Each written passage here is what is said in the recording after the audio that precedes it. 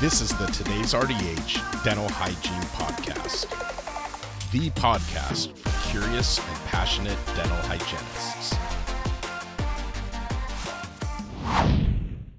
Hi, Kara RDH here. I want to thank Philips Oral Healthcare for sponsoring this podcast audio article. Be the first to know the latest from Philips when you join their email list at philipsoralhealthcare.com. Get information about special promotions and new products, practice building tips, and resources to help you empower patients to practice healthy routines at home. What does your Myers-Briggs say about you as a clinician? By Jenna Arcaro, RDH. The following assessment is a loose interpretation of the Myers-Briggs Type Indicator, MBTI assessment, often used in hiring practices and for psychological evaluations. The true test is a lengthy questionnaire. This version, though, will be drastically simplified to help you understand your type, your strengths and weaknesses, and how you can more effectively communicate with types opposite you in the workplace. Please answer the following 4 questions and make a note of the letter for each answer. Your final MBTI will consist of 4 letters, and I'll give you an analysis of your type at the end of the assessment. There are 16 different combinations of these types, and a more detailed assessment of your unique combination of attributes can be found on the Myers and Briggs Foundation website at myersbriggs.org. Introverted, extroverted. 1. How do you recharge after a taxing week? E. Going out and meeting a group of friends for drinks, or having dinner in a bustling restaurant with my partner. The more the merrier. I. Staying in and unwinding with Netflix or a book, a warm bath, and a glass of wine. I prefer social gatherings with small, intimate groups or just my significant other. Sensing, intuition. 2. Which statement describes you better when a new service or product is offered that you'll have to perform on patients? S. I tend to ask a lot of questions to make sure I understand everything, and I like to get a lot of information. It makes me feel anxious to try something new, but I feel better if I know everything about it first. N. Too much information overwhelms me. I just want to play around with it and figure out how it works. If I do it once, I'll get the hang of it. Thinking, feeling. 3. Which statement describes you better? T.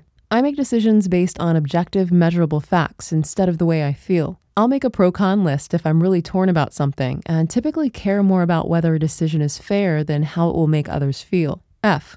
I make decisions based on my gut feelings and have never made a pro-con list in order to make a decision about something. Sometimes I'll call someone I trust to talk about the way I feel out loud and to determine how they feel about it too. Judging perception. 4. How do you like to travel? J. I have an itinerary printed and know which restaurants we'll go to for dinner each night. P. I arrive at the airport an hour before the flight with no plans other than the plane there, the hotel reservation, and the flight home in a week. Results. Introversion. I. You don't say as much as your extroverted counterparts. You excel at utilizing language that's concise, allowing the patient to ask questions if necessary, without overwhelming them with information. You allow the patient to contemplate without bombarding them and give them space with comfortable silence. You probably have a lot of success with same-day treatment for this reason. You also like to work alone and are often silently annoyed if you're interrupted before you've finished polishing. You're not always comfortable treating patients who are anxious because their nervous talking can fatigue you emotionally by the end of the appointment.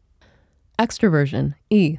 Patients often request to see only you, even after they've only met you one time. You're effortless at gaining trust by socializing and finding common ground with even the most difficult or unpleasant patients. You have a very strong ability to soothe patients who are anxious with your gregarious and relatable nature. Typically, if you see one family member, the rest of the family will be scheduled with you during the subsequent months. Sensing. S.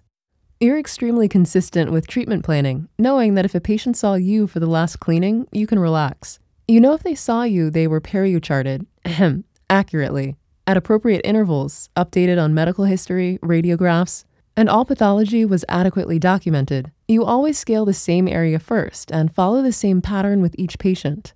You're surprised when your patient has some sort of rare pathology. Changing computer programs or interrupting your daily process in some way is something that gets under your skin. Intuition. N.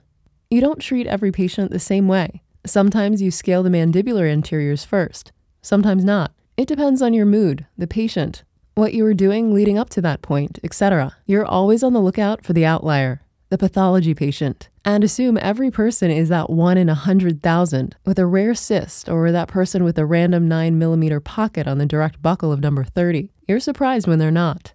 Thinking. T. Having a patient break down into tears during the first 5 minutes of the appointment makes you uncomfortable. You prefer to leave emotion out of the clinical room and like to have bottom-line conversations with patients without hearing about every facet of their financial and personal troubles. You're rational and present treatment well, utilizing great, simplistic analogies in order to help patients understand complicated concepts. You likely have a lot of success with large periodontal treatment plans because of your ability to help patients understand the disease and the treatment in a very logical way. Feeling, F. You've cried with patients. Your empathetic nature makes it difficult for you to distance yourself from their lives. At times, the stories you hear from patients weigh on your heart and mind long after they've left. You remember your patients and their families as if they were friends, without having to glance at the clinical notes to remember where her daughter went to college. You're very sensitive to changes in body language, being as sensitive to emotion as you are. It's easy for you to pick up on a fidgeting patient who's getting angry, thinking you're trying to sell him something when he has 8mm pocketing with suppuration and needs SRP. You're exceptional at receiving the inaudible information from their body language and adjusting your approach accordingly. Not everyone has the ability to pick up on social cues as well as you. Judging, J. You like rules, organization, and sticking to plan A.